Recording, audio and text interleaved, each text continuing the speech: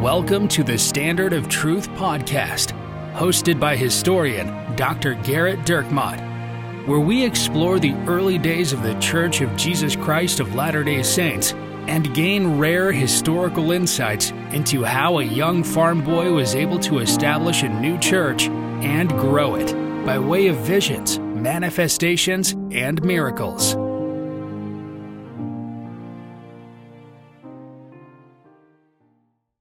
Hi, welcome to another episode of the Standard of Truth podcast. I'm your host, Dr. Garrett Dirkmaat, and I'm joined by my friend, Professor Richard Leduc. Hello, Garrett. In part one last week, we talked a little bit about Marlene's email where she talked about this idea of God's will and the connection between our obedience and faithfulness and prosperity or blessings coming our way. And she used a specific example from her mission that she had been taught, and we don't know who taught her this, although we have a pretty good idea, that as long as you're working really hard and as long as you're super faithful, if you are A and you are B, then C will happen. And C is you'll have a bunch of baptisms. Because there is a law, Garrett.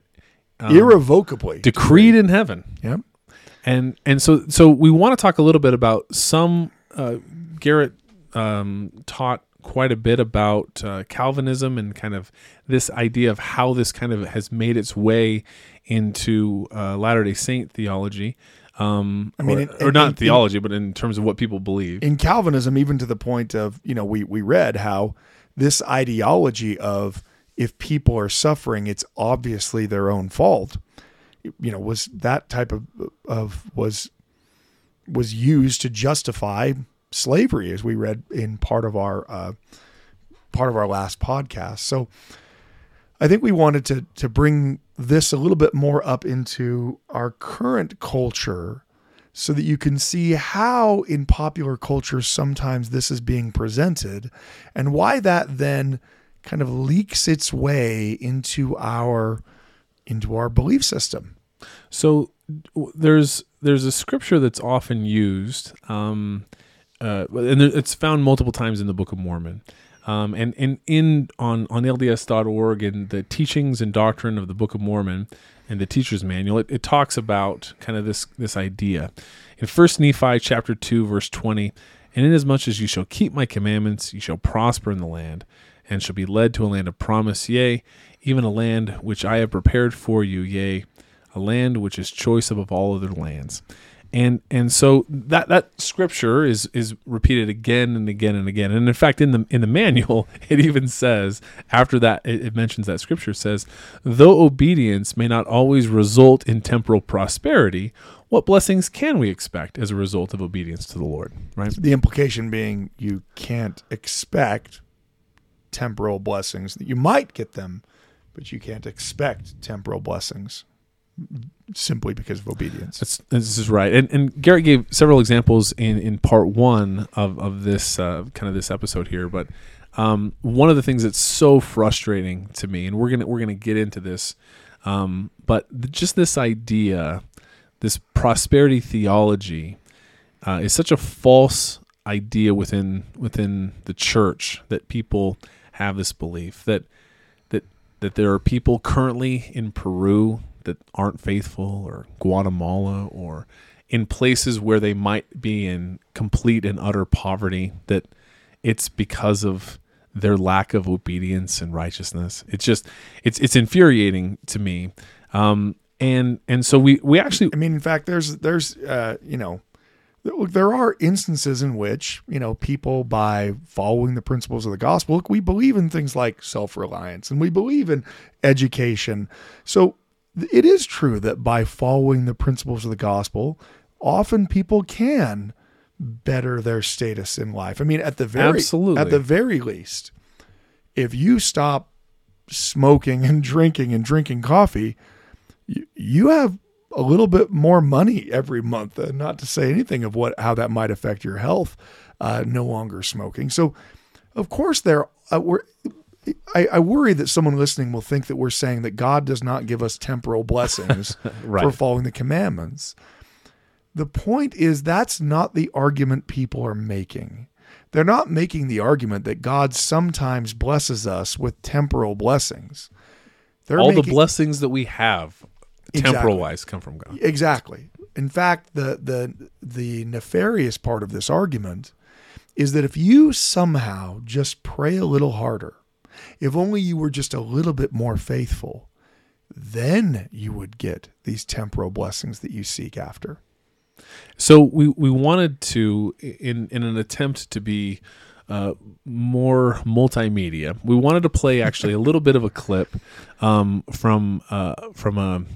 a sermon that was given by Joel Osteen. Very popular Christian Christian minister. His podcast is more popular than ours. Well, so that would mean any podcast. Yes, except for one of Rachel's moms might not listen to it. But so in 2016, he's kind of known for this idea of prosperity theology. And so we just wanted to play a little clip here of part of that sermon, and then we'll kind of dive in. I want to talk to you today about asking big. When God laid out the plan for your life, He didn't just put what you need to get by, to survive, to endure. He put more than enough. He's a God of abundance. And we see this all through the Scripture. When Jesus multiplied the little boy's lunch, 5 loaves of bread and 2 fish, after thousands of people ate, there were 12 baskets full left over. And what's interesting is they had counted the people beforehand. Jesus knew how many were in the crowd that day. If He wanted to be exact, He could have made it where there would be no leftovers. On purpose, He made more than enough. That's the God we serve. David said, "My cup runs over." He had an abundance more than he needed. And yes, we should thank God that our needs are supplied. We should be grateful that we have enough, but don't settle there. That's not your destiny. He is a more than enough God. He wants you to have an abundance so you can be a blessing to those around you. And this is where the Israelites missed it. They had been in slavery for so many years that they became conditioned to not having enough, to barely getting by. When Pharaoh got upset with Moses, he told his foreman to have the Israelites make the same amount of bricks without the hay and straw being provided for them. And I'm sure the Israelites prayed, "God, please help us to make our quotas. God, please help us to find these supplies that we need." They prayed from a slave mentality, from a limited mindset. Instead of asking to be free from their oppressors, they were asking to become better slaves. Instead of praying for what God promised them, the land flowing with milk and honey, they prayed that God would help them function better in their dysfunction. Are you asking today to become a better slave? Are you asking for the abundant, overflowing, more than enough life that God has for you? God says you are to reign in life, that you are blessed and you cannot be cursed, that whatever you touch will prosper and succeed. Don't pray to get by, to endure. Dare to ask big. Ask for what God promised you. That's an example. Now, Joel Osteen is a very popular preacher out of Houston, and the sermon goes on, and at the end, he talks a lot about when God blesses you with the abundance, that it's your duty as a Christian to turn around and to give back. But this idea, this concept, this gospel or theology of prosperity is something that is actually fairly popular within Christianity today.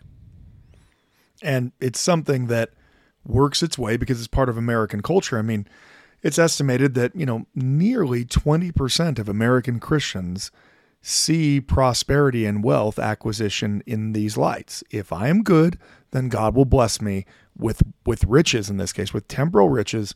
And then, of course, I will turn around and give those riches to other people. But the problem is, what does that make the inverse? What does it make the corollary? If someone is not wealthy or not successful, what is the reason why they are not? You have to say, if you believe in logic at all, the reason why they're not is they aren't praying to God for that abundance. They aren't being blessed with God because for some reason they're not righteous, Or as Marlene pointed out, they're not hardworking enough. This idea, I think, is most often supported by, as Richard pointed out, it's erroneously upheld by the way we choose to interpret the term prosper in the Book of Mormon. When we read, "If you keep my commandments, you shall prosper in the land," our thoughts, like Joseph when he first saw the plates, immediately go to temporal wealth and riches. I submit that has more to do with us being fixated on the wealth of this world as the real gift we want than the fact that God has said prospering means you're going to have buckets of money. The reality obviously is the case that are there any Nephites who suffer and don't get the blessings that they would get even when they are in times of prosperity? Well, you'd have to argue that, right? I mean, what about all the Nephites who died in those wars to develop that prosperity? Were they just, abundant in their life that they no longer have now? Of course, you'd have to look at that blessing as being in the next life. Interestingly, the Lord, we talked about how he kind of inveighed against this after his dealings with the rich man, but he also taught that your Father in heaven causeth the rain to fall upon the just and the unjust. Meaning, you can't actually measure righteousness on the basis of wealth. You can't look at someone and say, "Oh, well, they're well off. They must be favored of God." There are plenty of very, very rich, horrible, horrible people in this world who got rich hurting others, running mafias and cartels or whatever. They not only aren't good, their wealth actually was acquired through hurting other people. Is that also God's will? Is God saying, you know what, I really like the fact that they're killing other people and stealing their money? So in addition to this idea of if you keep the commandments, you shall prosper in the land, you also have multiple times in the Book of Mormon where there is peace, where there is no more contention. 4th Nephi particularly. It talks a lot about the prospering of the people as they're following the commandments, and that there was no wicked and there were no poor among them.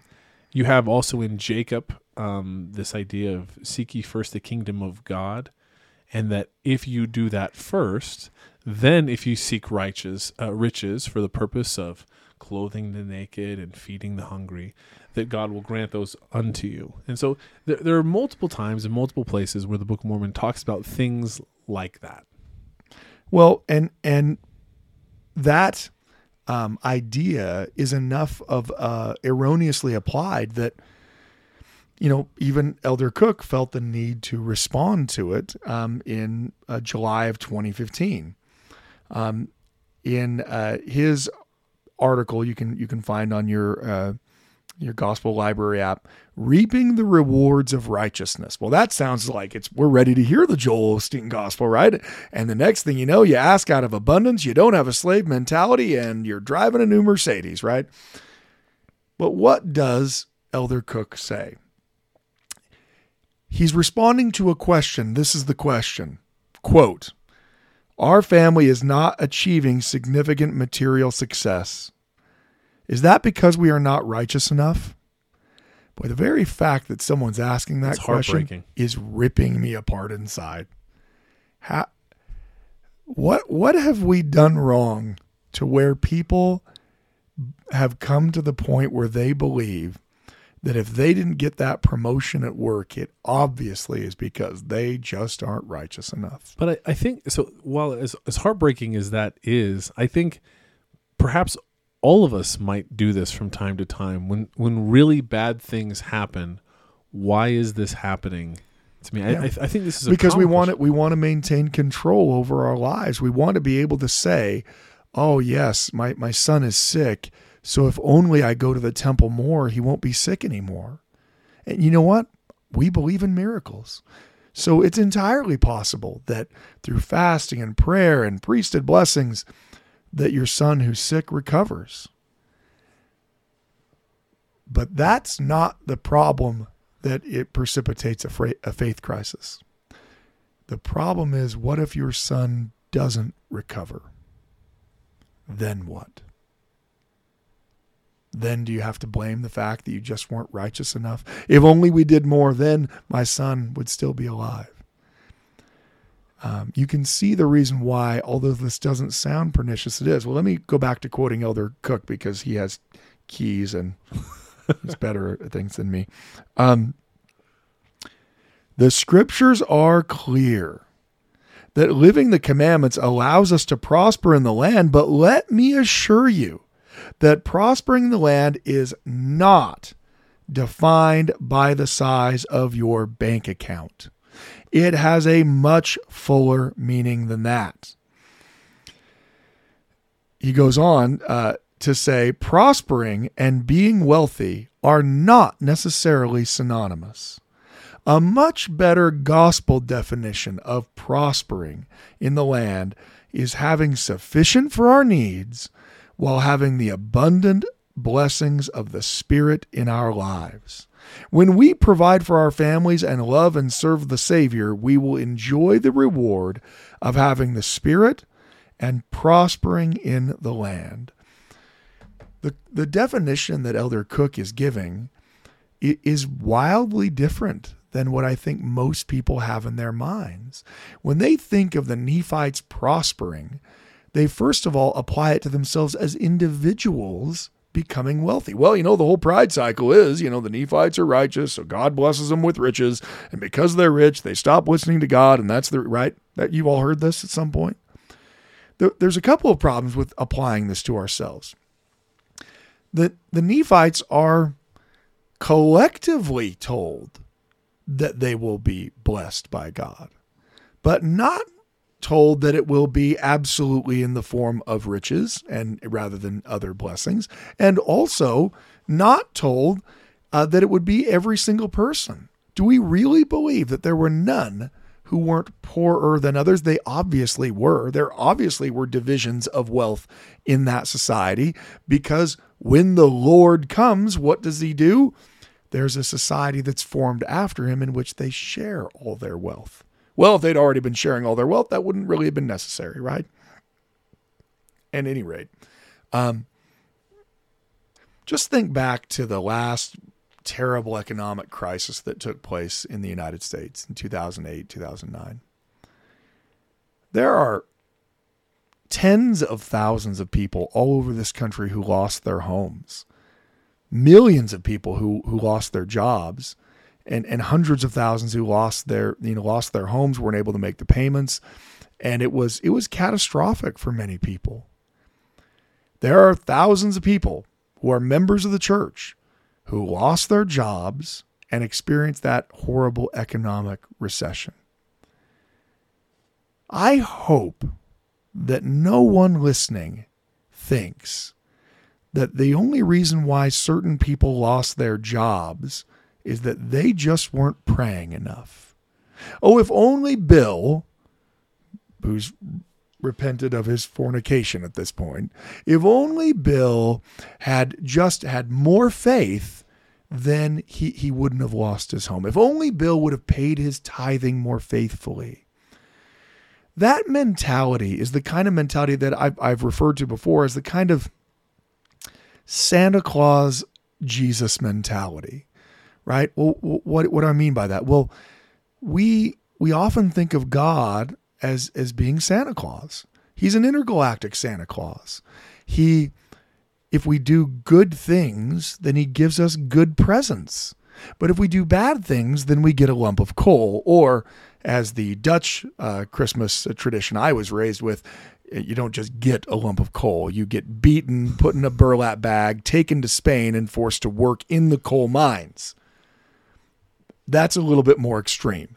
It is. But also, you're going to be a better kid. But that's all temporal, right? The Santa Claus Jesus that we have fantasized up in our mind is all about getting what we want right now.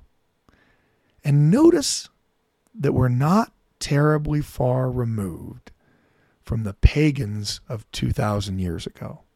Because why did they sacrifice that goat to Zeus? Because I want my crops to grow right now. And if those crops didn't grow, it was obvious because Zeus wasn't happy, because I didn't venerate him the right way. Too many of us have the same mentality when it comes to temporal blessings or the sufferings that are incident to this often horrific mortality. What did I do to deserve this? I don't understand. I've been going to church. I've been reading my scriptures. Why did God let this happen? Why didn't God take this away? Why wasn't I healed from this? Why are we suffering? Why did my husband lose his job? Why did my wife lose her job? Why did we lose our house together? I mean, the idea that if only we do good things, no bad thing will ever happen to us, is just not true. And we have it not only in the experiences all over the world, we have it from the Lord himself. In the world you will have tribulation. Now the promise he gives is, but fear not, I have overcome the world. Eventually, you won't suffer because Jesus has performed an atonement that will make all things right at some point. But it's not right now. I absolutely think we should thank God for whatever blessings he deems to give to us. Everything, the world, all belongs to the Lord. And so any blessings he does give us, we should show gratitude. We should acknowledge that God is sovereign. But it is wrong to believe that we can calculate exactly how much wealth we'll have by how much righteousness we put forth, or that we'll figure out how many intransigent Germans would find their way to the baptismal font because I just, I read my scriptures for 8 hours today instead of for 7. The reality is that mentality can lead to a crushing sense of failure. Don't misunderstand me. If you are currently sinning, which we all are, but if you are currently sinning in a terrible way, and you find yourself bereft of the Spirit, you might need to change how you're acting. If you are suffering the effects of a physical thing you're doing, I mean, if you are currently listening to this podcast from jail because you stole something, you robbed a bank, well, yeah, that you're suffering in consequence of your actions. But we do appreciate that you're listening. Yeah, I mean, we love every listener. We want to be number one on the jailhouse dial. Number one at the point of the mountain. Yeah. Well, until they move that. Yeah, that's right. And that's going to be the problem. We really number one in Tooele. We need to be number one. We need to be number one with. I'm sure they don't really allow the podcast to be downloaded, but the pernicious aspect of that is what it causes us to do to ourselves. All of us have feelings of inadequacy. All of us. Every person. Even the people who claim that they don't, the people that you look at and you see and you say, oh man, boy, that lady, she has it all together. She doesn't ever doubt herself. The only reason you think that is because you haven't asked her that question, or she hasn't been honest when you asked. Because yes, she doubts herself. Everybody does. But more importantly is that we understand just the depths of how many good people have suffered. I'd like to demonstrate this by sharing with you some experiences from Wilford Woodruff's life. It's hard to find a more devoted person to the gospel than Phoebe and Wilford Woodruff. Phoebe, for instance, is essentially abandoned by her family when she converts to the gospel. They reject her for the fact that she converted, and she doesn't care. She walks to Kirtland and joins the rest of the saints there. Similarly, Wilford Woodruff, is when he converts, he is all into the gospel, and he's going to spend much of the next part of his life serving every mission he can possibly serve, because He's doing whatever the Lord wants. So it's really hard to argue that Phoebe and Wilford are just not hardworking, or they're just not devoted, or they're just not praying enough. In fact, if you ever read Wilford Woodruff's journals, well, you'll have to read them. They are multiple volumes. They are massive because he kept a journal almost every day after his conversion. You see that his conversion is not skin deep. He is consumed completely and totally by the gospel of Jesus Christ. It's all he thinks about. He is desperate to serve the Lord. He berates himself when he feels like he hasn't done a good enough job, and yet he is constantly serving these missions. Well, on one of those missions, in 1840, he's in England, and he receives a letter from Phoebe, his wife. "My dear Wilford," she writes, "what will be your feelings when I say that yesterday I was called to witness the departure of our little Sarah Emma from this world? Yes, she is gone. The relentless hand of death has snatched her from my embrace. But oh, she was too lovely, too kind, too affectionate to live in this wicked world." Sarah Emma was their little 2-year-old toddler. "When looking at her, I've often thought how I should feel to have to part with her. I thought that I could not live without her, especially in the absence of my companion. But she is gone. The Lord hath taken her home for some wise purpose. It is a trial to me. But the Lord has stood by me in a wonderful manner, and I can see and feel that he has taken her home and will take better care of her than I possibly could for a little while until I go to meet her.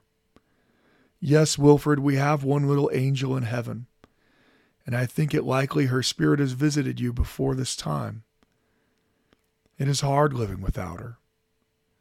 She used to call for her poor papa and putty papa many times during the day.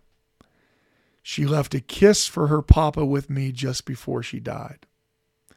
She ate her dinner as well as usual on Thursday, was taken about 4 o'clock with a pressedness for breath. The elders laid hands on her and anointed her a number of times. But the next day her spirit took its flight from this to another world without a groan." Her letters pause for a moment, and then you can tell she's writing the next part on a different day. "Today, Wilford, I, with quite a number of our friends accompanying us, came over to Commerce to pay our last respects to our little darling in seeing her decently buried. She had no relative to follow her to the grave or to shed a tear for her but her ma and little Wilford." And then there's another break, and she writes, "I've just been to take a pleasing, melancholy walk to Sarah's grave.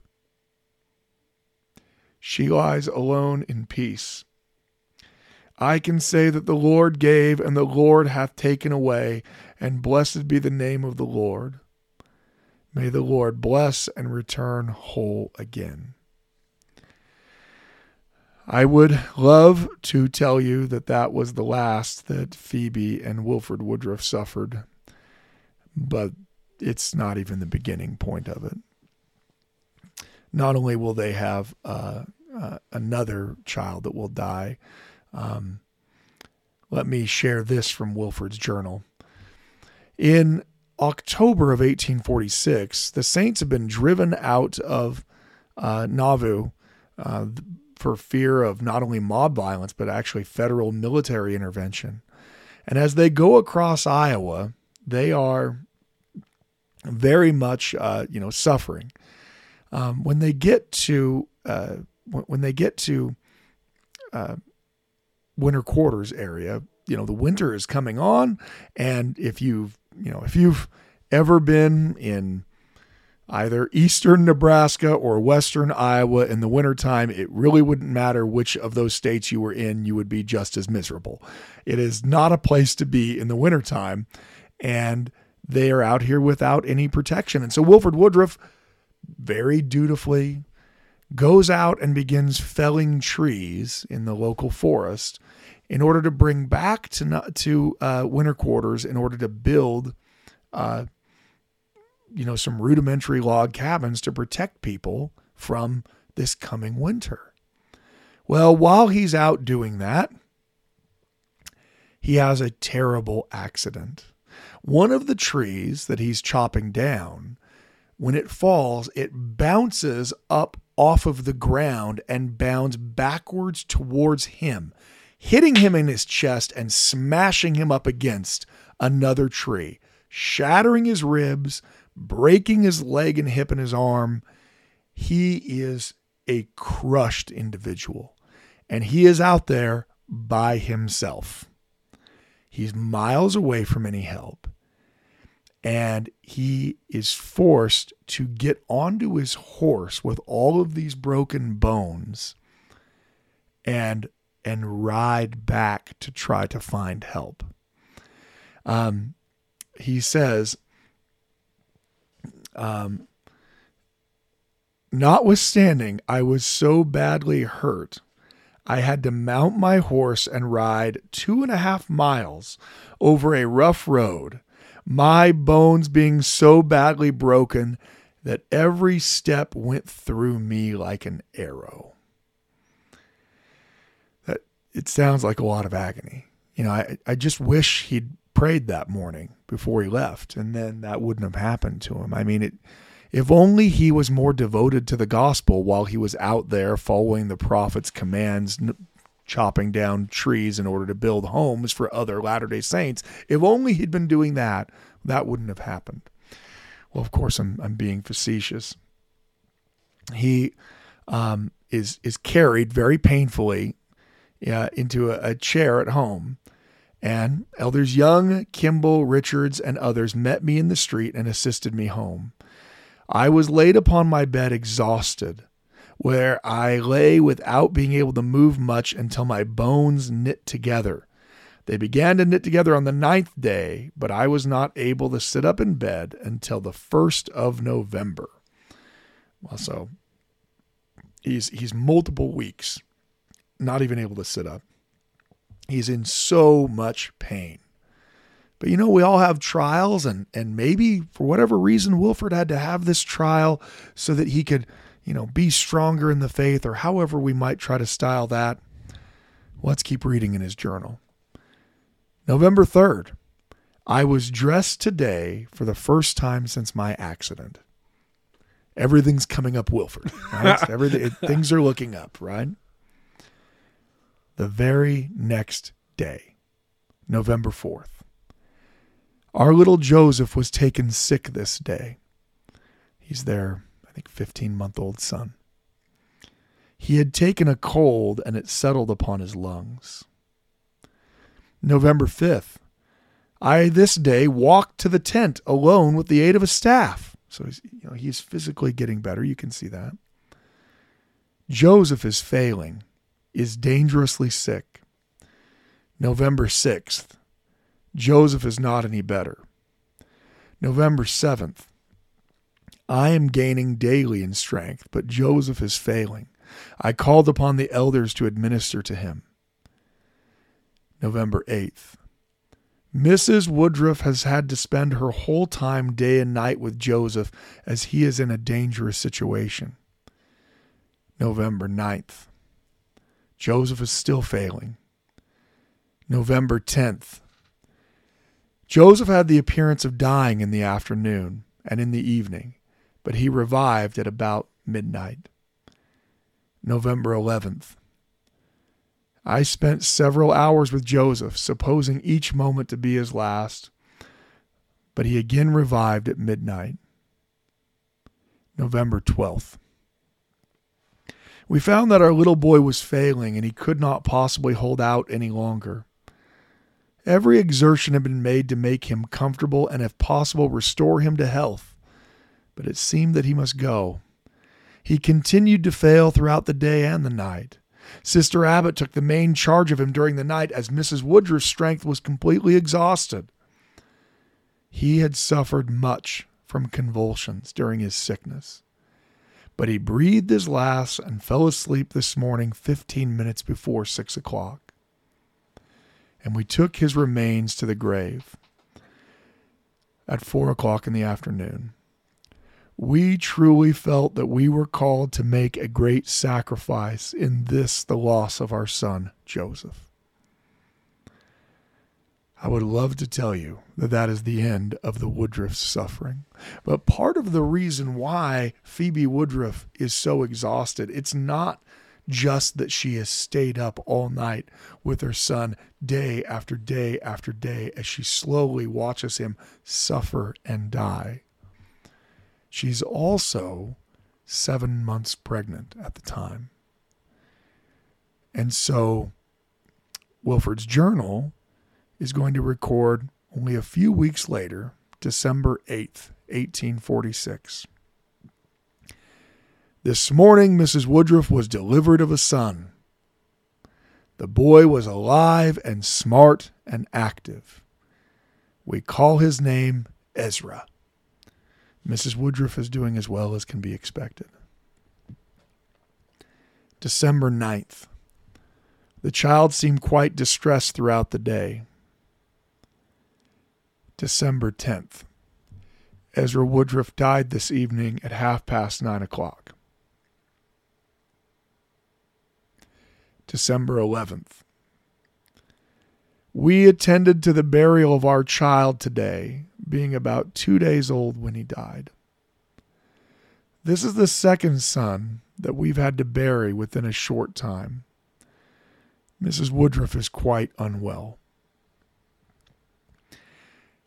There's then a pause, actually, in Wilford Woodruff's journal. Rarely do you have pauses.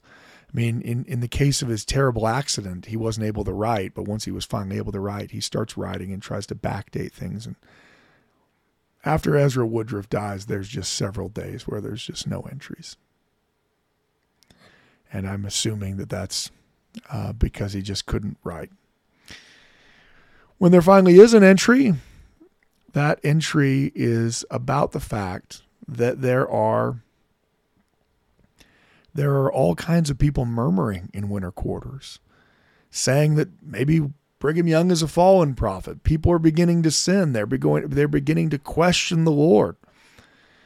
And that's what he records. December 15th, I met in council with the 12 high council and bishops. The camp of Israel is divided into streets, blocks, and wards, and a bishop appointed over each to see to the poor, the widows, and to keep an account of what each man is doing. The 12 and the high council and the bishops meet each week to do business and to carry business, teaching, and instruction of the saints. There is beginning to be murmurings throughout the camp, and much wickedness, and the Lord is not pleased with it. It's interesting that Wilford Woodruff could have taken this opportunity to voice his own murmurings. Here he had nearly been killed and followed up that accident, that incredible amount of suffering on his own, with the death of his toddler son, and then the death only a few weeks later of his brand new baby, not being the only children he had lost in his life. When Wilford, a few weeks later, every year at the end of his journal, Wilford Woodruff would write a summary of the year's events. It's actually pretty cool because he'd try to calculate how many miles he walked on his missionary journeys and how many people he baptized and things like that. But he also would give a summary of all of those events. And this is what he wrote. And thus another year has passed and gone into eternity and borne its report to God of me and of all other men. I still live upon the earth with my brethren the 12, while many of my brethren have been called into the eternal world. Remember, there's going to be nearly 1,000 people that die in Iowa and in winter quarters, both in that trek across Iowa and then in the difficulties and diseases surrounding winter quarters. Whatever I may have done or left undone, not pleasing in the sight of my heavenly Father, I ask God, my heavenly Father, in the name of Jesus Christ, his Son, to forgive me and give me grace according to my day during the year to come, and give me power and a disposition to do good all the days of my life, be they few or many, and save myself and my household and all committed to my charge. He talked about how odd it was that a year ago he'd been in England, preaching the gospel. And now here he was in the camp of Israel a year later. talking about the difficult position that the church was in. He said, "We have been rejected by the Gentiles on this land or continent, even the land of Joseph. And the Gentiles have shed the blood of the prophets and the patriarchs, Joseph and Hiram and others, and have sought the lives of the apostles and saints, and have driven us out of their midst. And thereby they have rejected the kingdom of God with the keys, oracles, and revelations thereof, which we have taken with us, and they remain with us this day in the camp of Israel. And it is my prayer to God that they may remain with us and our posterity through all time and through all eternity, and that the blessings may speedily go to the Lamanites, and that 1847 may not pass away until they begin to receive the gospel which the Gentiles have rejected and cast out of their midst, and that the Lord will speedily deliver us out of their hands and avenge the spilt blood of the prophets, that they may cease to spoil and be spoiled, and that they may feel the chastening rod of the Almighty and know that there is a God in Israel." 1846 has been a day of sacrifice for the Church of Jesus Christ of Latter-day Saints. Through the fatigues and labors and exposures of the saints, many have been laid in the grave, and I myself have been called to part with 2 of my sons, which God has given me. They lie in the dust until the resurrection. And I came nigh to being killed by an accident by the fall of a tree. But through the great goodness of God, I was preserved and I have recovered, and I still live, for which I feel to render the gratitude of my heart to my Heavenly Father.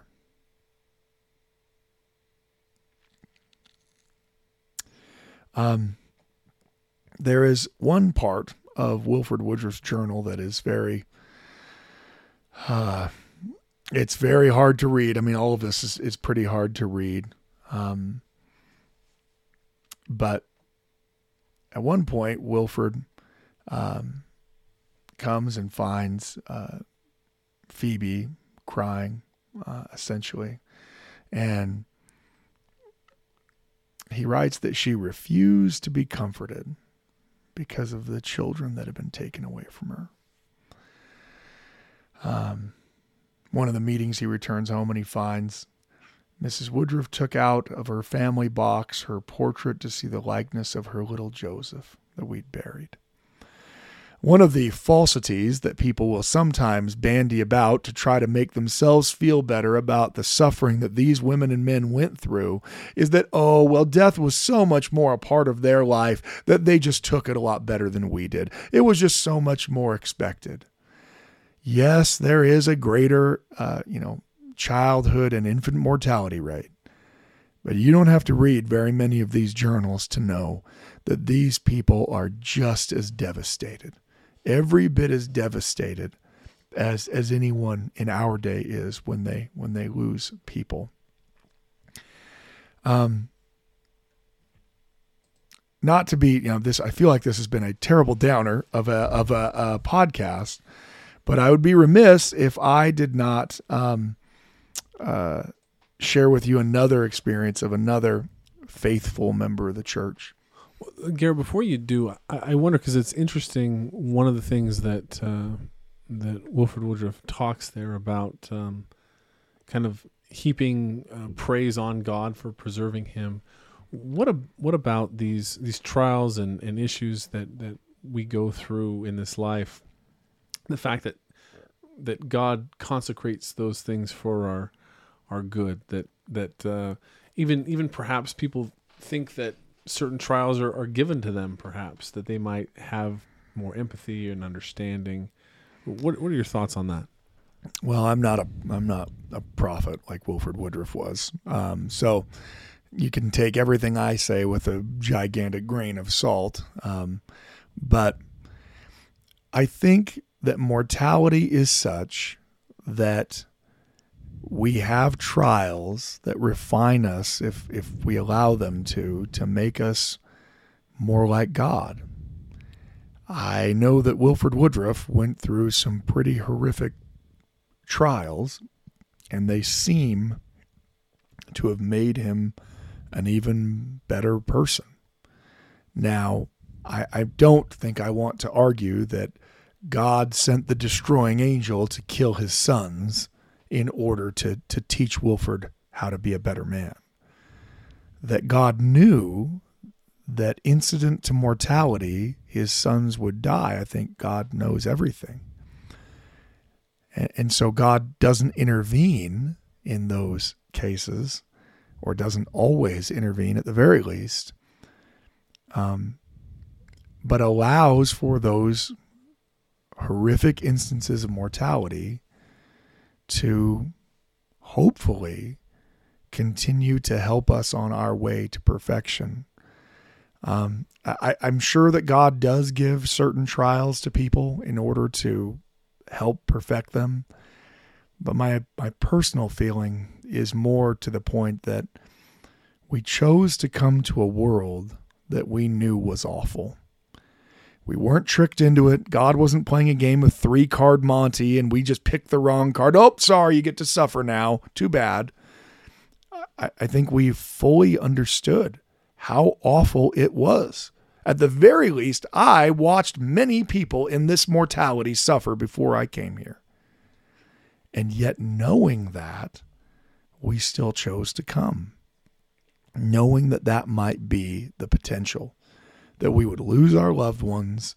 That we would deal with the unfairness of mental, illness, of financial hardship, of disease, of difficulty. That would be something we would come in contact with. I mean, this is what the Lord tells Joseph, right? All these things shall give thee experience. Now, the Lord doesn't say, I commanded the Missourians to beat you and to kill people to teach you things, right?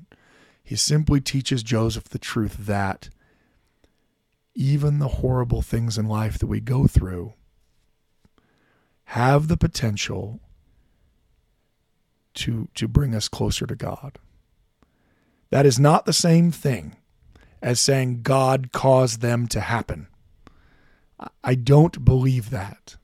I don't believe that God decided to kill my brother a year ago, leaving his 2 little kids at home, just so we could all learn a valuable lesson. Because there is no lesson I could learn that would be more valuable than having him there with his kids and with his wife. I don't think that that's how God, what a cruel God we worship if we believe that God deliberately kills off some of us just so that the denser among us can learn a few things. Rather, I think we are in a world where horrible things happen. I'm reminded of a scripture from the Book of Mormon, Alma 62:41. Now, this is, I mean, if you were a young man like I was, the best part of the Book of Mormon was once you got to Alma, because it was just all war, right? I mean, you've got Pahoran, and you've got, Captain Moroni, and you've got Helaman and the 2,000 warriors. I mean, you slogged through, Isaiah chapters to get to this point, right? And so that war, I mean, the Nephites have been in essentially this kind of continual state of war, both among themselves with, people like Amalickiah, and with the Lamanites for essentially decades at this point. And when the war finally comes to a close, I mean, it has wrought devastation. People have lost lives. Their fields have been trampled down. There's all kinds of things that this war has done. And it's very interesting how Mormon sums this up.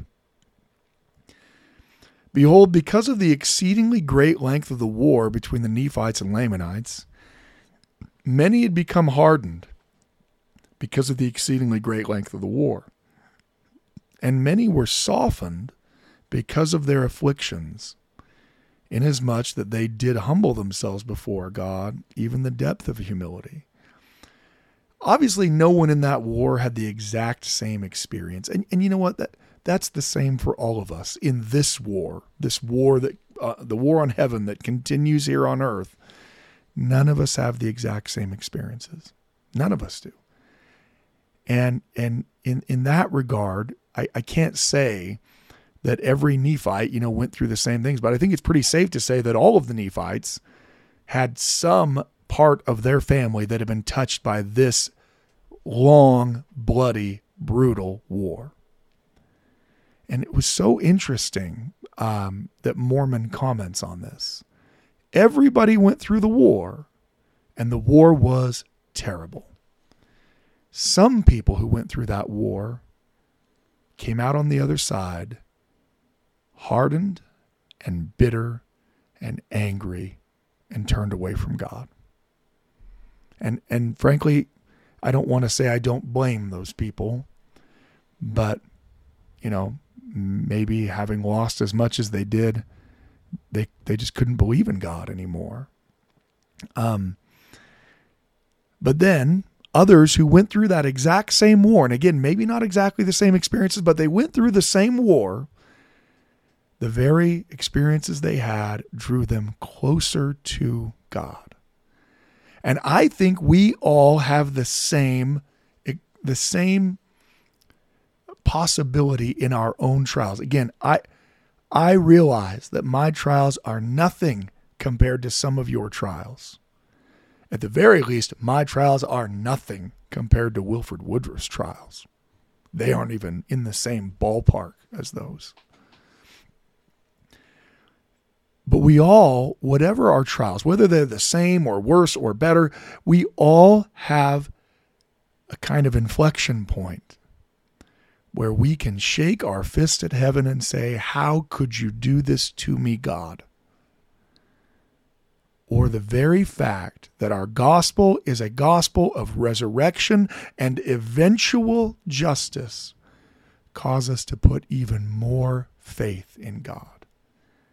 We can lose a loved one and say, God must not exist, or I'd still have my brother. Or we can lose a loved one and say, I am so grateful that the resurrection is real. Because without it, I would never see my brother again. But because there is a resurrection, because Jesus Christ lived and died, because Joseph Smith saw the resurrected Lord, that means Jesus Christ lives. And if Jesus Christ lives, then that means we are all going to live again. And if Jesus Christ lives and we're all going to live again, then I am going to see my brother again. Now, it does not take away the pain. And the days that go by are still filled with agony. But the difference is the belief in God takes us to a point where eventually, as Joseph saw in vision, everything will be made right. Everything. There is just no promise that in this world you are not going to suffer. Anyone who tells you that is selling you something. They're promising you something they cannot possibly deliver. Remember, it was Satan who had the argument of eliminating suffering in this world. Something about mortality was necessary to make us become like God. And some of that mortality that we choose to enter into is indeed horrific. And it's in those moments where we are all at our inflection point. Do I rail against the fact that God does not intervene to stop all of the suffering I'm feeling? Or do I turn to God knowing that the whole point of Christianity is not about this life? And I've said it before, I'm going to say it 100 times before this podcast series is over.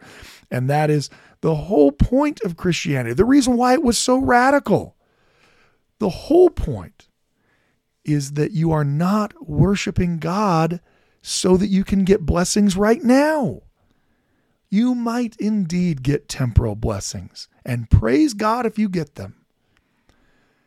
But the point of worshiping God is to lay up for yourselves treasures in heaven, not on earth where moth and rust corrupt and thieves break through to steal, but lay up for yourselves treasures in heaven. The whole story of the rich man who had such abundant fields that he found that one year he had so much of an abundance that he couldn't even fit all of his fruits in the barns that he had. And so what does he say to himself? Self, I will tear down my barns and I'll build even greater ones. Not I'll give this to the poor, but no, I'm going to be able to hoard even more of this stuff. And he does. And he says to himself, oh, I can now take my leisure because I have built these even greater barns. And as the Lord it tells it, thou fool, this night shall thy life be required of thee. And the Lord's trying to demonstrate there that this man had the wrong blessings in mind. Yes, he had more crops than he could even fit in his barns, so rich that he had to tear them down to fill up the new ones. But he died the next day. So all of that wealth and all of those barns was meaningless. The story of the rich man and Lazarus, Jesus also gives, right? That story is another beautiful example of where we should have our focus. This is from Luke chapter 16, verse 19 and on. There was a certain rich man which was clothed in purple, which is, the clothing of the rich, and fine linen, and fared sumptuously every day. I mean, this guy's living the dream. He's rich, he's wealthy, he's well-dressed. And there was a certain beggar named Lazarus, which was laid at his gate full of sores. Okay, so Lazarus isn't just completely destitute. He also has physical maladies, which maybe that's the reason why he is destitute. He can't work because he has sores all over his body. And desiring to be fed with the crumbs which fell from the rich man's table. Moreover, the dogs came and licked his sores. And this guy literally can't get any relief. Lazarus's life is a life of suffering every single day. You'll notice that the next verse isn't, but because Lazarus was faithful, God cured all of his sores, gave him a big house, and then he was super rich and well off. If there really was a prosperity gospel, why isn't Lazarus saved from this horrific fate? We know he's a righteous man because we know when he dies, he goes to heaven. So why does he suffer even up until the very end of his life? And it came to pass that the beggar died, and he was carried by the angels into Abraham's bosom. And the rich man also died and was buried. And in hell he lift up his eyes, being in torments, and seeth Abraham afar off, and Lazarus in his bosom. And he cried and said, Father Abraham, have mercy on me, and send Lazarus that he may dip the tip of his finger in water, and cool my tongue, for I am tormented in this flame. But Abraham said, Son, remember that thou in thy lifetime receivedst thy good things, and likewise Lazarus evil things. But now he is comforted. He goes on to tell a further point of that story, that people need to repent and live righteously in the life, because it's really the rich man that we're talking about. But if you focus on Lazarus in this story, you'll notice that Lazarus does not receive any reprieve from his financial and physical suffering. He goes to his grave in that abject suffering. And it's not until after this life that Lazarus has that equity that could have been his in this life. For whatever reason, God didn't intervene to save Lazarus, heal his sores, and give him money. And that's because the life that really matters is not this life. If you have to take one message away from Christianity, that's the message. The reason why it's radical, the reason why it's not paganism, is it's not about this life. In the world you will have tribulation, but fear not, I have overcome the world. It's in the next life that all of us as Lazaruses will finally have our sores healed, and will finally have the fairness that we did not get in this life. One last story I want to share with you before we stop, and that is of another person from church history. You've probably heard of him before, Stillman Pond. Stillman Pond is going to live a pretty difficult life. Even before he joins the church, his first wife, Almira Pond, dies in 1833. Then, his 2-month-old infant that Almira had just given birth to also died. So already by 1833, he's lost his wife and he's lost his child. In 1834, he remarries. So again, things are looking up for Stillman.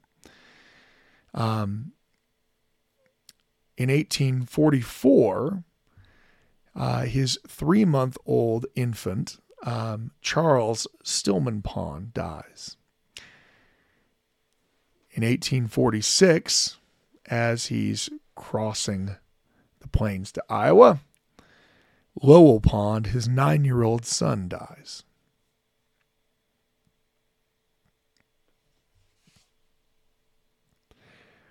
In October of 1846, Hiram Pond, another 3-day-old infant, dies. But Hiram just so happened to be twins with another son named Joseph. Stillman named his sons, born as twins, after the prophets that had been murdered, that he still believed in, even though so many of his family had died. And even though in faith he names those sons Joseph and Hiram, 3 days later he's putting them in the ground. I'll now cut to part of a journal of one of the midwives who was helping with the Pond family while they were caught in their days of disease and sickness. December of 1846, Laura Jane Pond, age 14 years, the daughter of Stillman and Almira Pond, died of chills and fever. 2 days later, December 4th, 1846, Harriet M. Pond, age 11, daughter of Stillman and Maria Pond, died with chills. 3 days later, December 7th, 1846, Abigail Pond, age 18, daughter of Stillman and Almira Pond, died with chills. January the 15th, 1847, so just a few weeks later, Lyman Pond, age 6, son of Stillman and Maria Pond, died with chills and fever. And after every one of his kids has now died, on May 17th, 1847, Maria Pond, his wife, died also.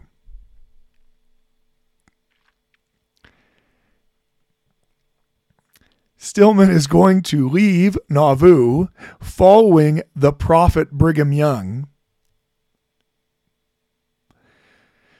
with a family that contains, well, if you count his twins that are about to be born on the way, with a family that contains 7 children and his wife. And he's going to leave Nauvoo by himself. And it is probably one of the greatest testaments of faith that I've ever seen, that when he leaves winter quarters by himself, he walks west to Salt Lake instead of east. I don't know what all went through his mind, but if ever there was a time that someone might question the goodness of God, the only reason his family is dying out there in the middle of nowhere in a harsh and horrible winter is because, unlike the thousands who lacked the courage or who were led away by other false prophets, Stillman and Maria Pond followed Brigham Young and the Quorum of the 12.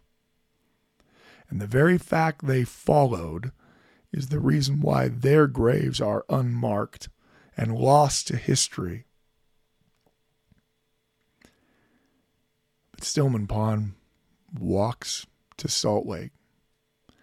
I don't know what was in him and his wife before she died that so thoroughly converted them that their hand being put to the plow of the gospel wasn't ever going to look back.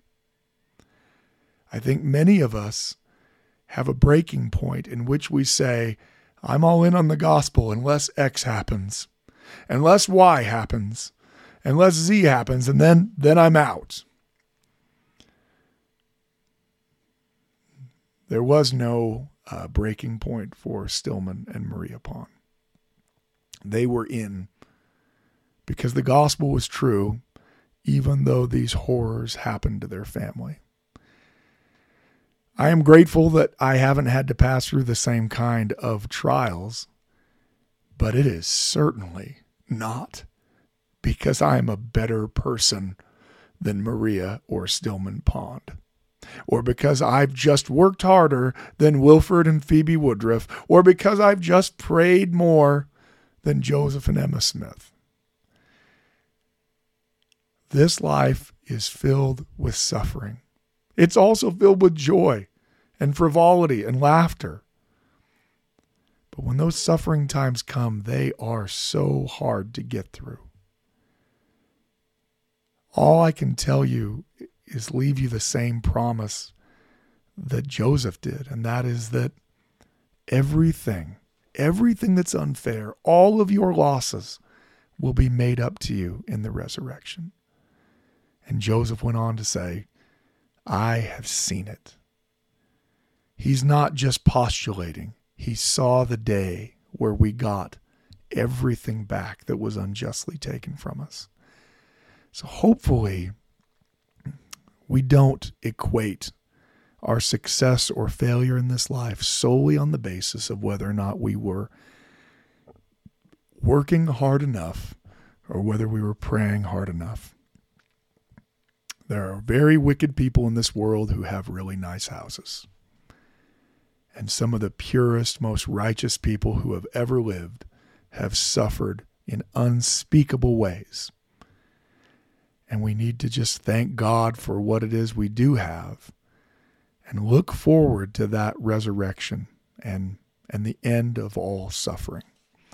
Thank you for joining us this week. Thank you for listening to the Standard of Truth podcast, hosted by historian Dr. Garrett Dirkmaat. If you know anybody that could benefit from the material in this episode, please share it with them. And for more resources, visit standardoftruth.com. Until next time.